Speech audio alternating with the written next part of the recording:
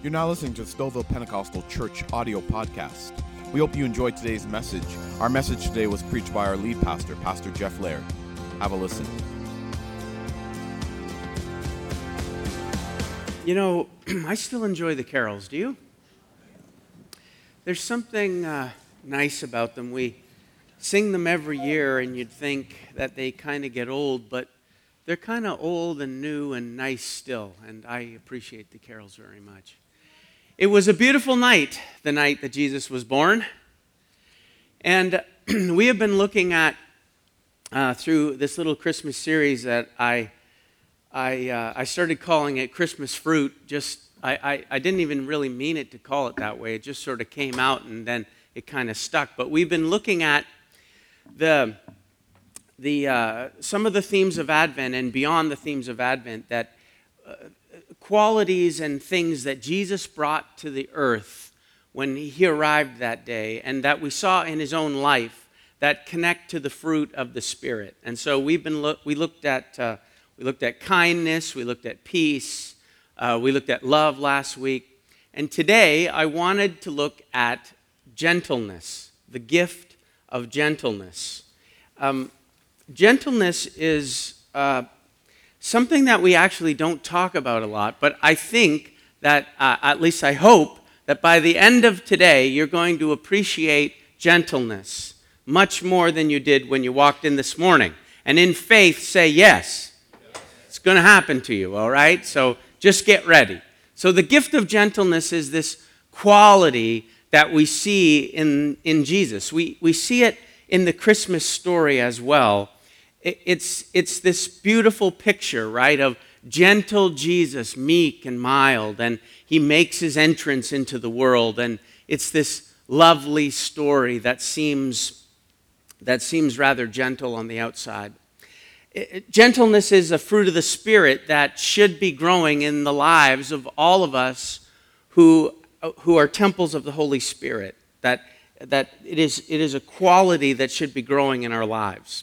So we live in this world today where gentleness isn't respected a lot. It's actually, gentleness is not even understood very well. But it's such an important quality that we need to value, and we need to let it grow and build in our lives. Because here's the deal. Here's my line in the sand that we need to get straight today. Biblical gentleness is not weakness, it's actually strength. Biblical gentleness is not weakness, it's strength. And I hope that I'm going to be able to clarify that for you today. Look at Isaiah chapter 42, verses 1 to 3, and it says, "Look at my servant whom I strengthen. He is my chosen one who pleases me. I have put my spirit upon him, and he will bring justice to the nations. He will not shout or raise his voice in public. He will not crush the weakest reed or put out a flickering candle, but he will bring justice to all who have been wronged." Look at Galatians chapter 5 and just look at the list of the fruits of the Spirit again. "But the Holy Spirit produces this kind of fruit in our lives: love, joy, peace, patience, kindness, goodness, faithfulness, gentleness, and self-control. There is no law against these things." Just as an aside, this one's for free, but when you're looking at the fruits of the Spirit, the order is not random. And you can see the first three, love, joy, peace, are like things that God gives us, and the next three are qualities that are in us that we display to others. And then the last three are things that we have in our own lives that we need. That's basically it. I messed that up, didn't I? But there's a pattern there of the three and the three and the three. And when you see faithfulness, gentleness, and self-control as the last three, it's because they relate very strongly to each other. In fact, gentleness and self-control are almost intertwined with each other. And hopefully I'll explain that to you this morning. So the word translated, so first, what is it? What is gentleness? What are we talking about when we say this word?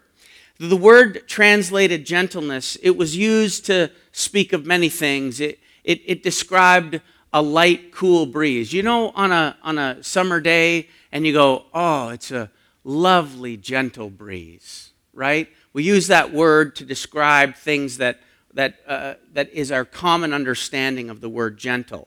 It was used to describe a tender person, a pleasant person. It was used to describe somebody who has balance in their life. A very balanced person was a gentle person. But the word meant actually a lot more than that.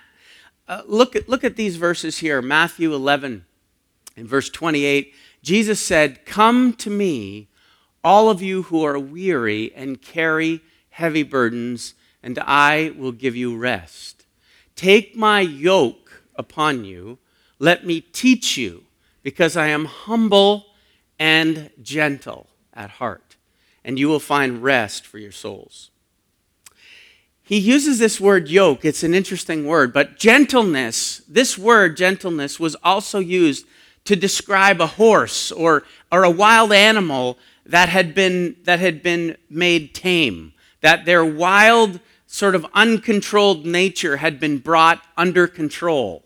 When the horse was no longer wild, the horse was now gentle, and they would describe a horse as gentle, an animal that had been tamed. And he talks about a yoke, meaning, think about back in the day when you were plowing a field, you'd put a couple of ox together or a couple of horses together, you'd lash them together with this yoke, right? Now, here's what the yoke does. The yoke is used so that the strength of the animals, it's not wasted, but that the strength is focused and channeled in the right way for it to do a job, for it to be useful, for a purpose to be accomplished, right?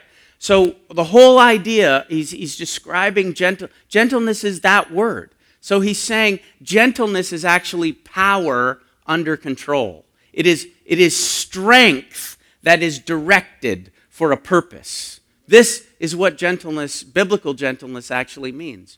It is power. Just remember this, power under control. Just say that with me.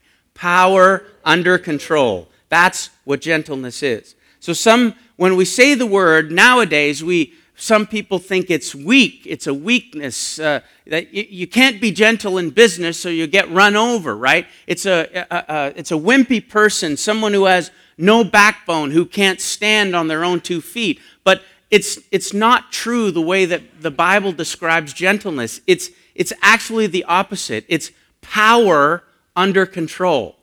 It's power under control. So you see this meek and gentle Jesus coming into the world. But let's remember, he's the same guy who kicked everybody out of the temple. Remember? He's the same guy who showed incredible strength, incredible determination, incredible conviction, incredible courage to do and to fulfill what? The purpose of the Father, right? Strength under control. Strength that is guided towards a purpose, right? This is gentleness and the correct understanding of the word. See, even that day when he gets angry at the temple, when people are selling and making a mockery of God's house, he comes in and he kicks them all out. But you see, even when anger is the appropriate response, and by the way, that story also shows you that it is possible. We always think anger is wrong and sinful, but at times, anger is right and appropriate. Even in the life of Jesus, you see it, right? Now, sometimes we have a hard time keeping our anger right and appropriate, but at times, it is the right and appropriate response. So what I'm saying is, even when anger is the right and appropriate response, gentleness keeps it focused in the right direction, right? Gentleness applies even force in a correct way. That's why he described it as a balanced approach. It's a gentle approach. It helps to keep your anger balanced. that you won't let it go too far. You know what I mean? It keeps your anger in check. That even when your kid drives you nuts, your gentleness keeps you in control. It's power under control. Gentleness, power under control. Jesus was gentle. If there ever was a person who walked on this earth as the greatest example of power under control, it was Jesus himself. He was always submitted to do the will of his Father. He came into the world at Christmas time that we remember. He lives this perfect life, and he saves everybody from their sins, and he accomplishes his purpose and his mission for arriving here. That his strength and his power were not wasted, but very directed towards a purpose. See, gentleness was also used, get this, it was used to describe a kind of conduct on the part of people who had strength and power to do what they wanted, but they kept it in control for the sake of others, right? This is real gentleness. See, if all you are is gentle, that's one thing. But if you have power and strength and authority to do whatever you want and you're still gentle, that takes it to a whole new level. You with me? It's power under control. That's real gentleness, power under control. So, gentleness is really important because it's a fruit of the Spirit that brings us under God's control, right? Gentleness and self-control are so closely related. But just like they use gentleness to describe a wild horse who got tamed, right? Our relationship with God, listen, what does he do? He takes our sinful nature, he transforms our wild sinful nature, right? And he transforms us into a person, people who are now controlled by the Holy Spirit, right? It is a quality that we need in our lives. It is a fruit of the Spirit that brings us under God's control. Gentleness is a powerful thing. The order, like I said, the order of the fruit of the Spirit, it's not random. And you see, our strengths and our weaknesses need to be harnessed. They need to be directed. They need to be purposed in a very clear and unselfish way. See, the wild horse left to his own devices is a strong beast, but he's here and there, and he's wild, and he's uncontrolled, and his strength goes for naught. But when the strength is harnessed, when the yoke is put on, and he's directed towards a path, all of a sudden stuff gets done, right? That's us. That's us. We have to be under the control of the Holy Spirit, and gentleness is one of those things that helps us do that. It's not weakness, remember, it's power under control. So, how is it formed in us? How do we get this? How do we grow in this? How does it happen? I was thinking about basically two things. One, that God teaches us gentleness by being gentle to us. Look at Psalm 103, verse 10. It says, he does not punish us for all our sins. He does not deal harshly with us as we deserve. For his unfailing love towards those who fear him is as great as the height of the heavens above the earth.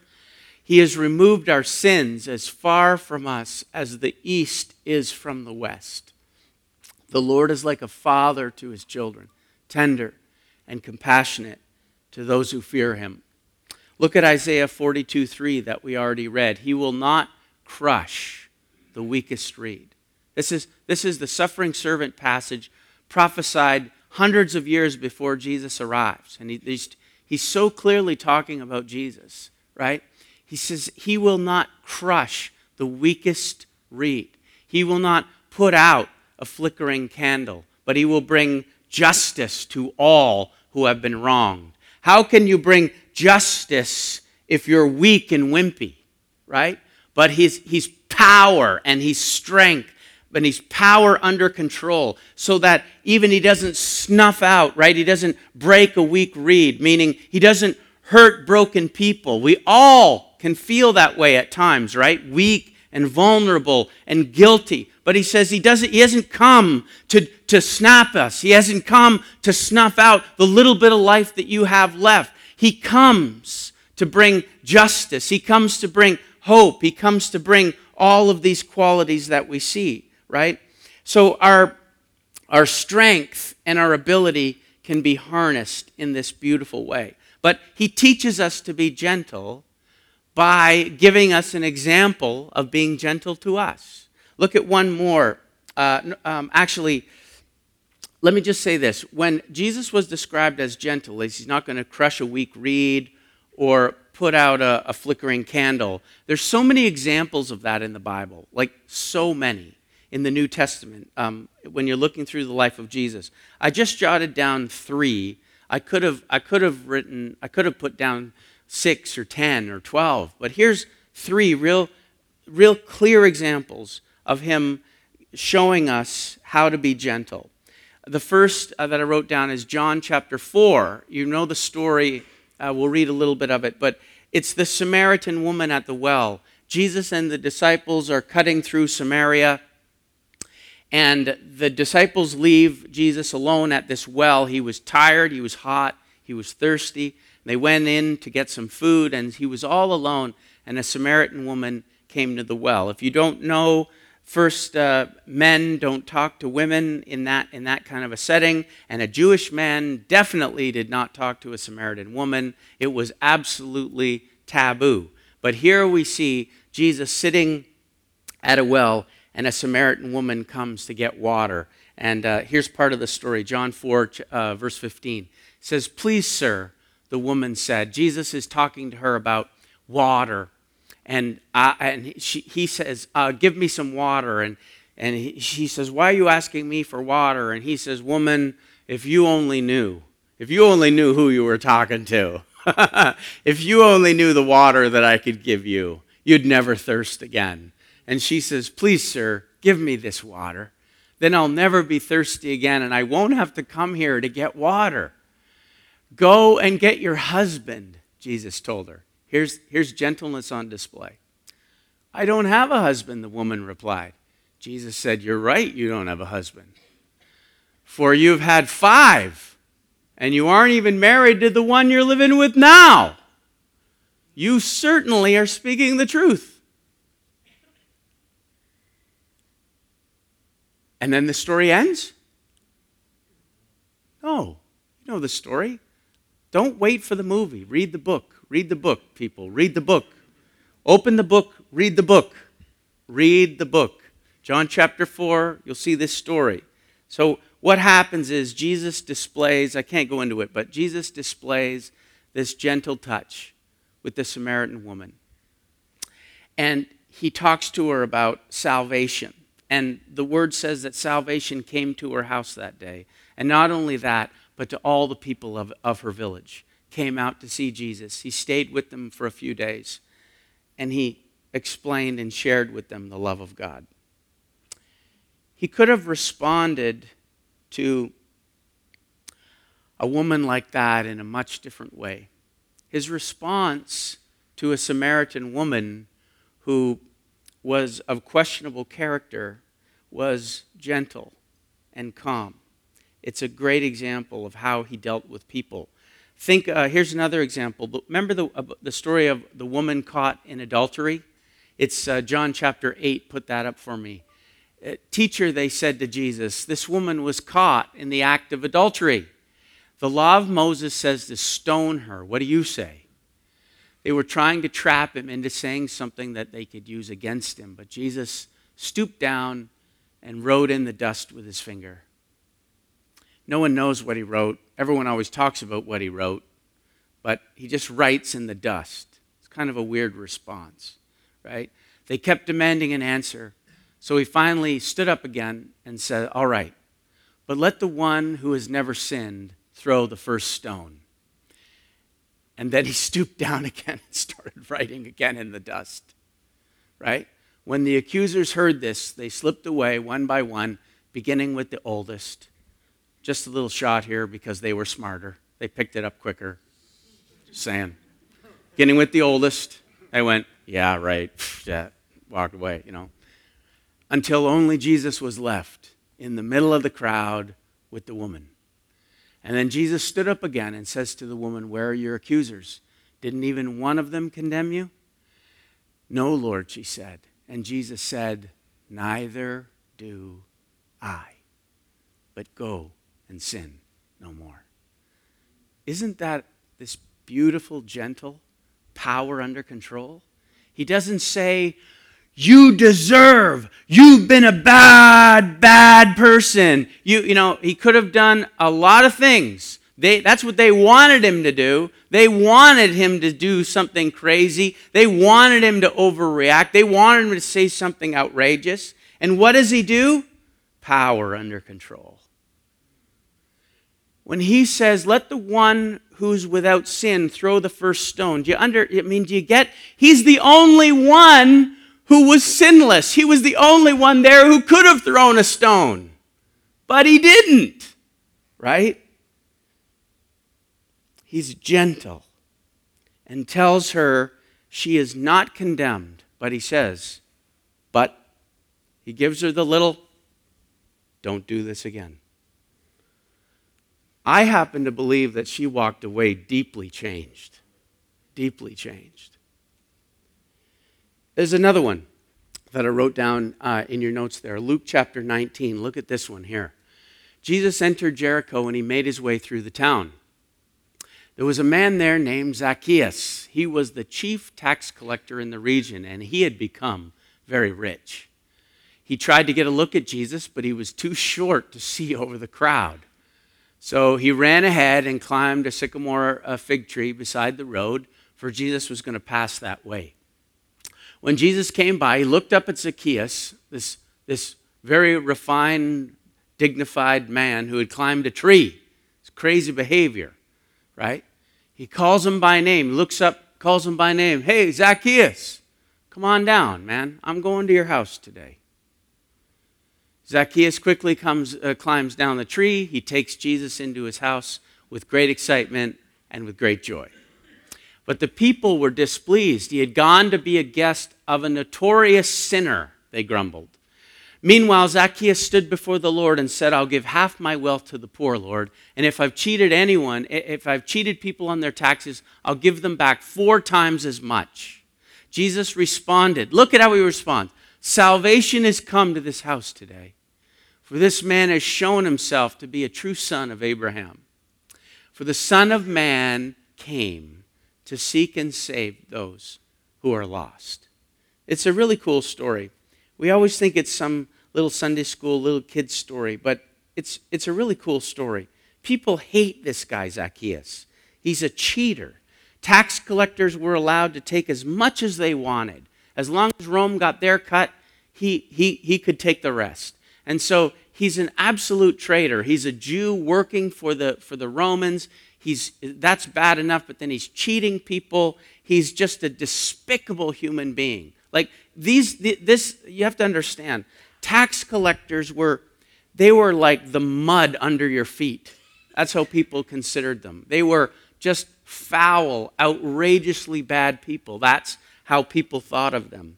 There was hardly anybody worse than that. And he says to Zacchaeus, hey, come down from that tree. I want to go to your house. That's a pretty cool invitation.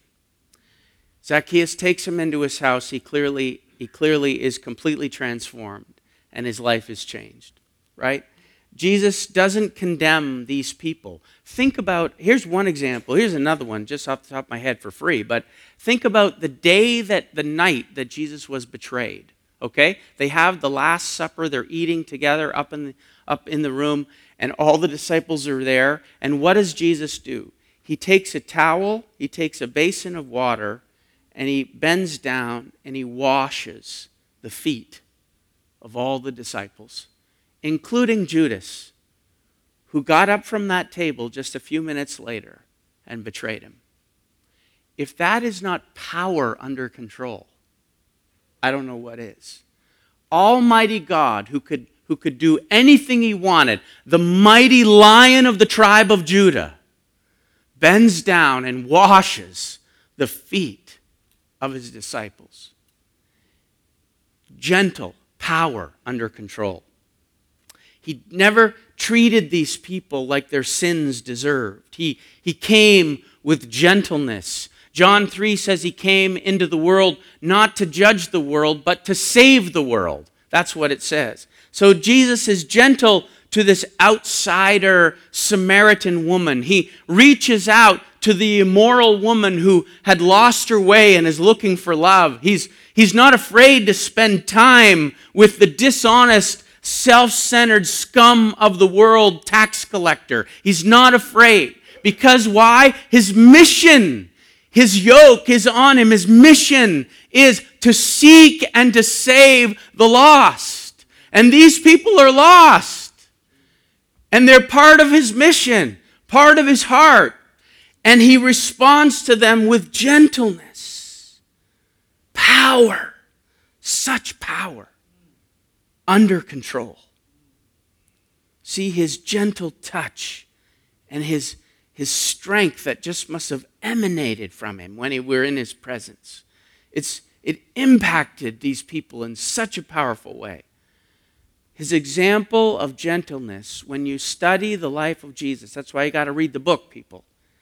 It teaches you that gentleness is important. It's just as simple as this. If Jesus did it, I should do it too, right? Look at how Jesus deals with people. Look at how Jesus treats people. The only people that he didn't treat with gentleness were the hypocritical, religious, legalistic people that were driving him crazy. Everybody else, the worst people of society, he said, come. Come. The prostitutes come. Come. The tax collectors come. The lepers come. Those who are broken come. Come. You're going to receive my gentle touch. This is how he dealt with people. We don't do this well enough. We don't do this well enough. This is a fruit that needs to grow in our lives. He teaches us to be gentle by being gentle. Right? The other way that he teaches us to be gentle, and this is the hard way, but he teaches us something about gentleness through difficulties, through difficult people, through difficult circumstances. You know, I remember, I think it was grade 7 wood shop, and I was making a whale or something stupid, in school. And I thought I was done, and I showed it to the teacher, and he said, "It's all rough." I said, "What do you mean it's all rough?" He goes, "Take some sandpaper and smooth it out." I was like, "Oh, that's a good idea. I never thought of that before." And I had that flash in my mind this week when I was thinking about this, as I was thinking, just like a rough piece of wood needs sandpaper to smooth it out, sometimes we need friction. Sometimes we need resistance. Sometimes we need challenge and difficulty to teach us something in order to make us better, in order to improve something in our lives. Like, how are muscles made stronger, right? They're made stronger through resistance, right? They get bigger through constant resistance. They get stronger, they're developed when resistance happens. So the Holy Spirit wants to grow this fruit in our lives. And sometimes he does it through challenges and difficulties. Have you ever met a difficult person in your life? You're blessed if you haven't. Think of the challenge, okay? Just think of a difficult person that you've met in your life, just for a moment, okay? Just think of the challenge that person represents to you. To grow in the area of gentleness. Just think about it. This is not a person you want to be gentle to. I know it. No lying in church. This is a person who needs the gentleness of God. And maybe that person's in your life to teach you something too. Sometimes he uses challenges, difficulties, people to teach us and to remind us how to be more like Jesus, how to grow this fruit in our lives. Look at 2 Timothy chapter 2, verse 23. It says, "Again I say, don't get involved in foolish, ignorant arguments that only start fights. A servant of the Lord must not quarrel, but must be kind to everyone, be able to teach, and be patient with," say it with me, not just patient with beautiful people like me, but patient with the difficult ones. Gently instruct those who oppose the truth. Perhaps God will change their hearts and they'll learn the truth.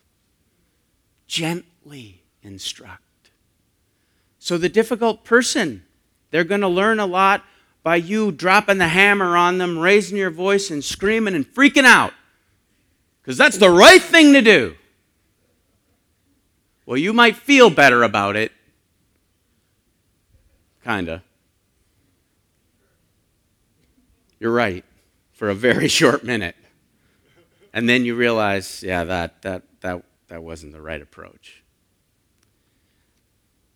When we deal with difficult people, like it or lump it, folks, these are the ones and these are the situations that teach us patience. They teach us kindness. They teach us gentleness. At least they should. Proverbs 15:1, a very familiar verse. A gentle answer, a gentle answer, a gentle answer. Say it with me. A gentle answer deflects anger, but harsh words make tempers flare. So when you walk in and you're getting yelled at, if you return harsh words with more harsh words, guess what? The chances are it's going to happen. It's going to escalate and it's going to get worse.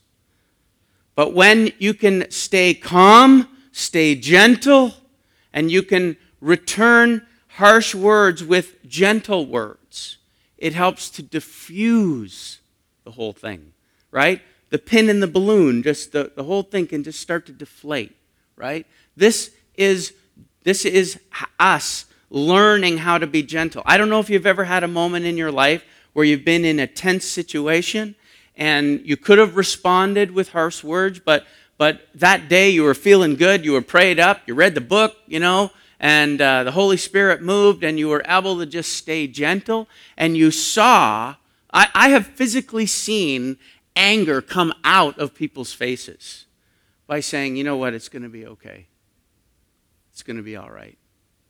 Let's just figure this out together. Let's calm down. And let, just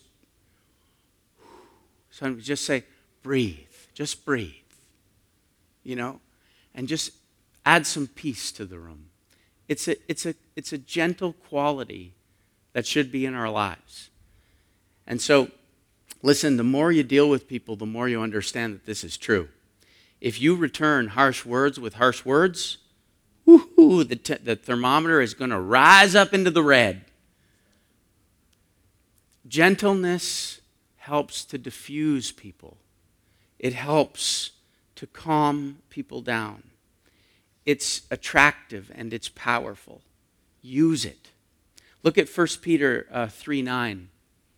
It says, don't repay evil for evil. Don't retaliate with insults when people insult you. Instead, pay them back with a blessing. Just stop right there. That's nuts. Okay? Let's just admit it. That is nuts.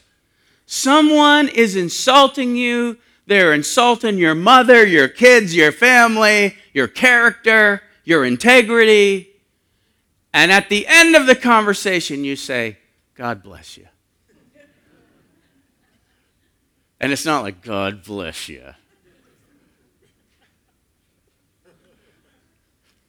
Or you're so precious.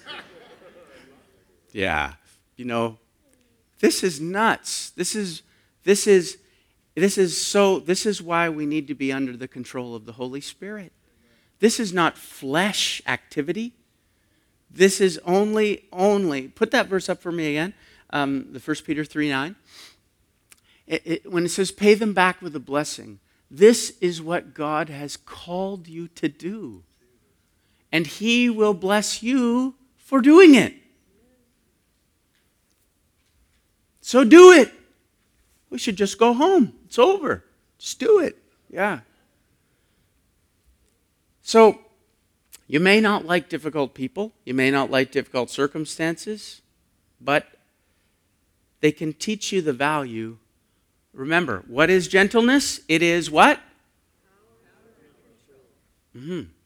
So, difficult people and difficult circumstances can teach you the value of keeping your strength under control, right?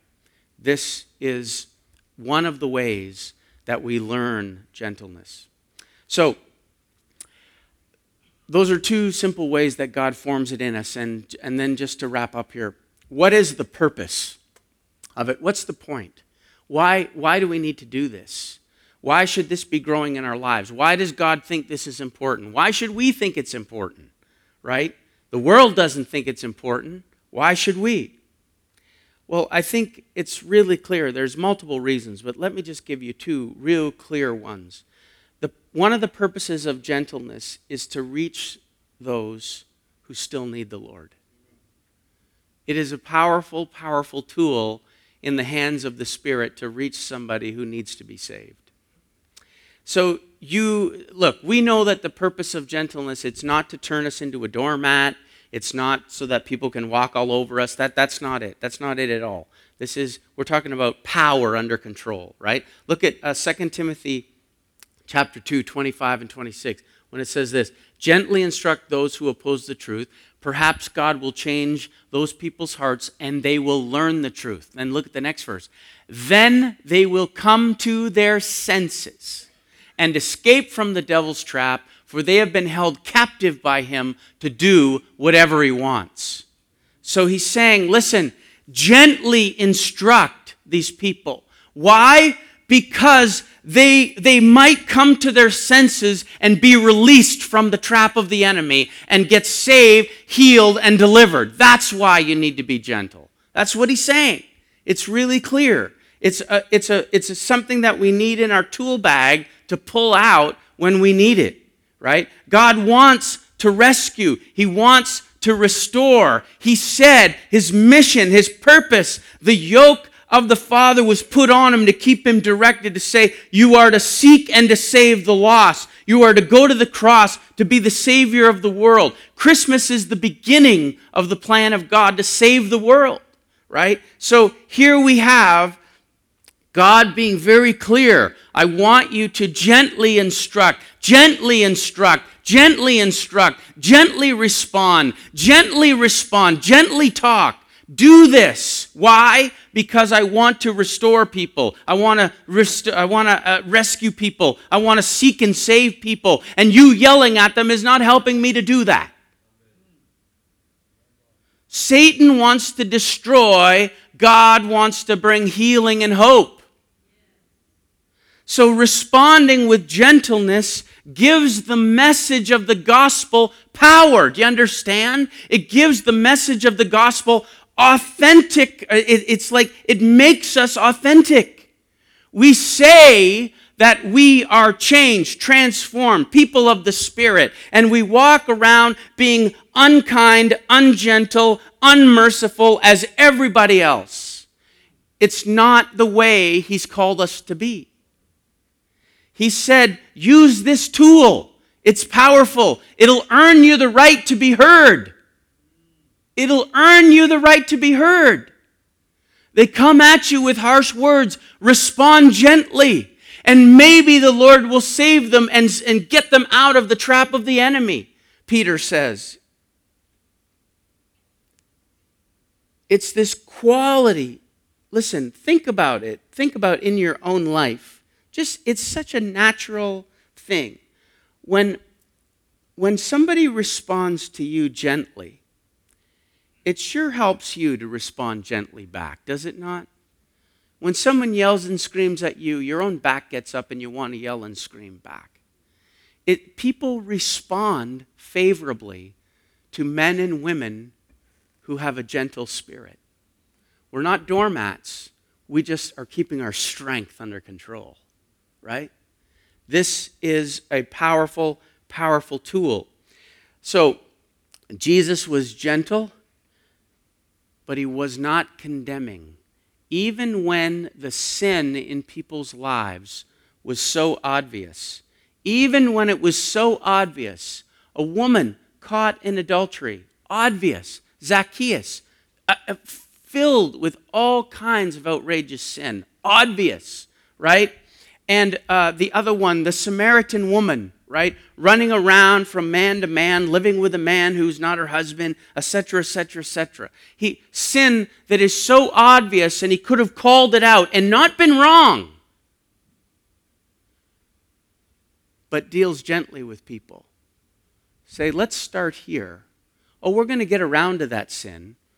After he builds this repertoire with the woman, right? And she's like, this man is awesome. The Samaritan woman takes Jesus into the village, right? The woman caught in adultery, at the end, after he shows incredible mercy and incredible gentleness, then he reminds her, oh, don't do this again, right? He gets around to it. But I'm just encouraging us. Sometimes we want to be right too fast. You with me? And sometimes a gentle approach is the way to begin. You see it in how Jesus deals with people. Now, it's wrong of us never to get to the truth, never to get around, to the sin. That has to get there. But by walking up to somebody, okay, let's just do it. Let's go over to Walmart. Somebody walking down the aisle, say, "Woman, stop right there. You are full of sin. Your life is dark. You are let's just condemn her right there." And she'll go, "I'm so grateful you told me that. I'm so glad." Well, you might find the odd person, but you know what I'm saying.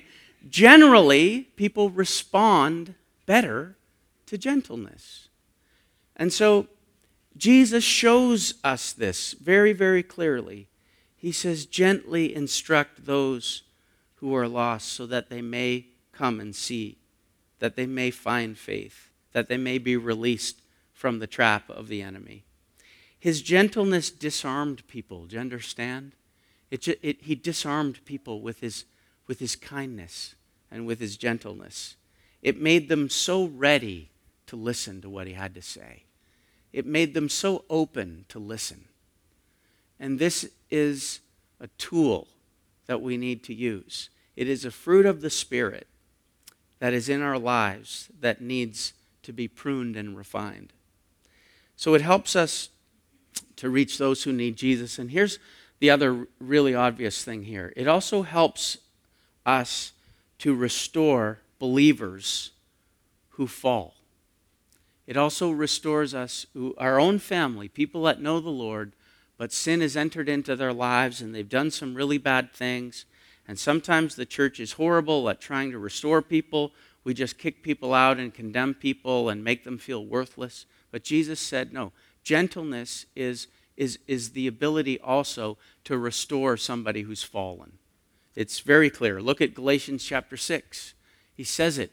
Dear brothers and sisters, if another, believer, not an unbeliever, if another believer is overcome by some sin, you who are godly should, say it, and humbly help that person back onto the right path. And just be careful not to fall into that temptation yourself, right? Share each other's burdens, and in this way, obey the law of Christ. If you think you are too important to help someone, you are only fooling yourself. Just say this with me out loud. You are not that important. No, you're not. I didn't say it. It's in the Bible.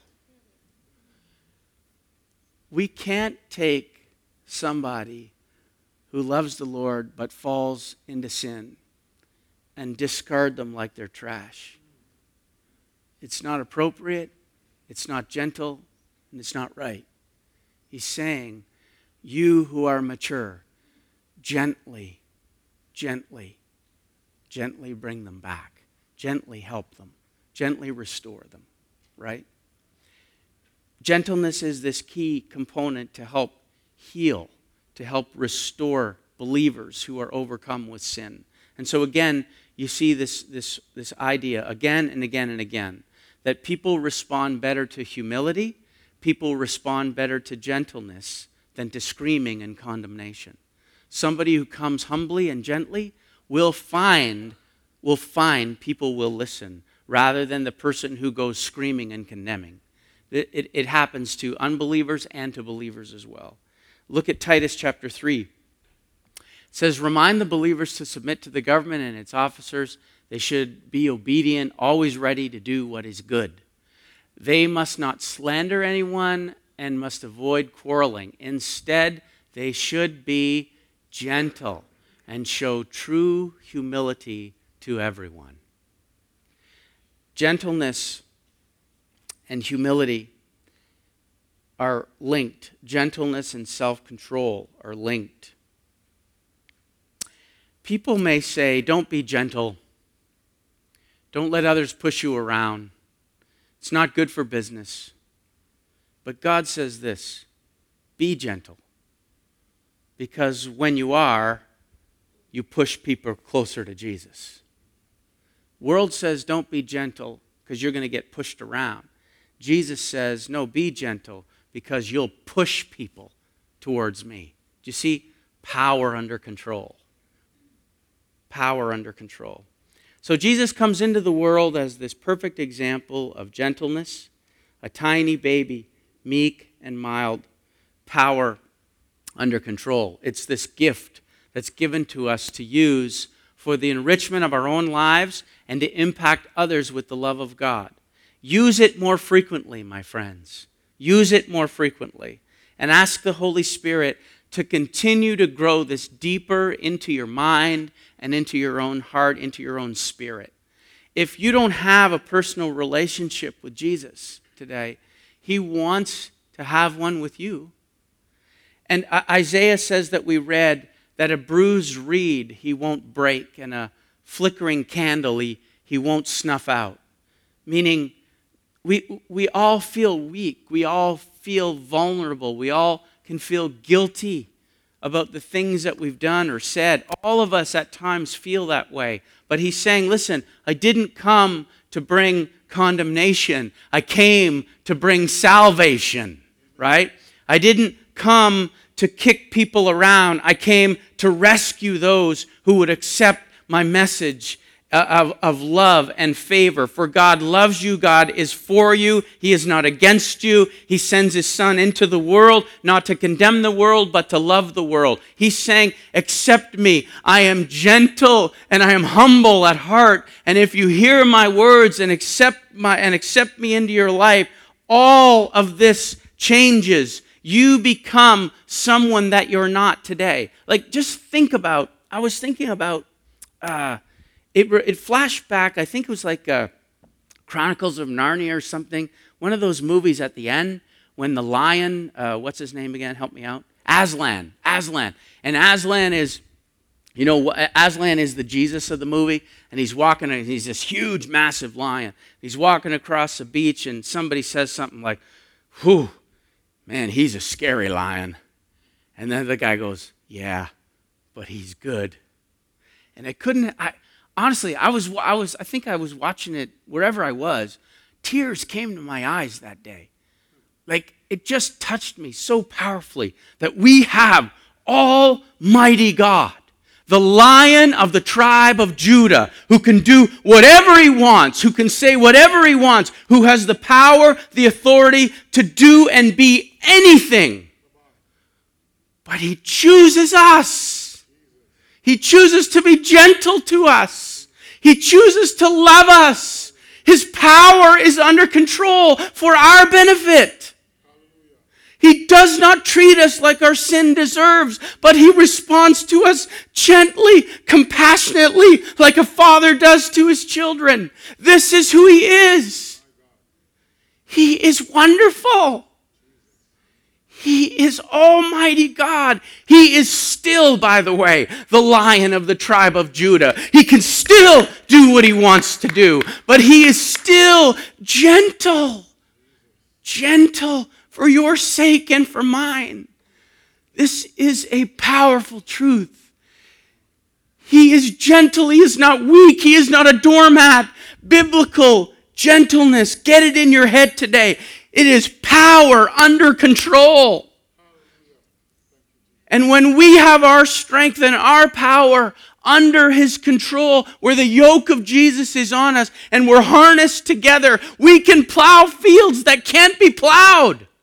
We can do things that can't be done on our own because he gives us power. He gives us vision. He gives us purpose. He gives us direction. He gives us all the things we need to do the things that he's called us to do. And he says, my yoke is easy. It's gentle on you. I'm not treating you like your sin deserves. He is meek and mild and gentle, but strong. Able to do anything.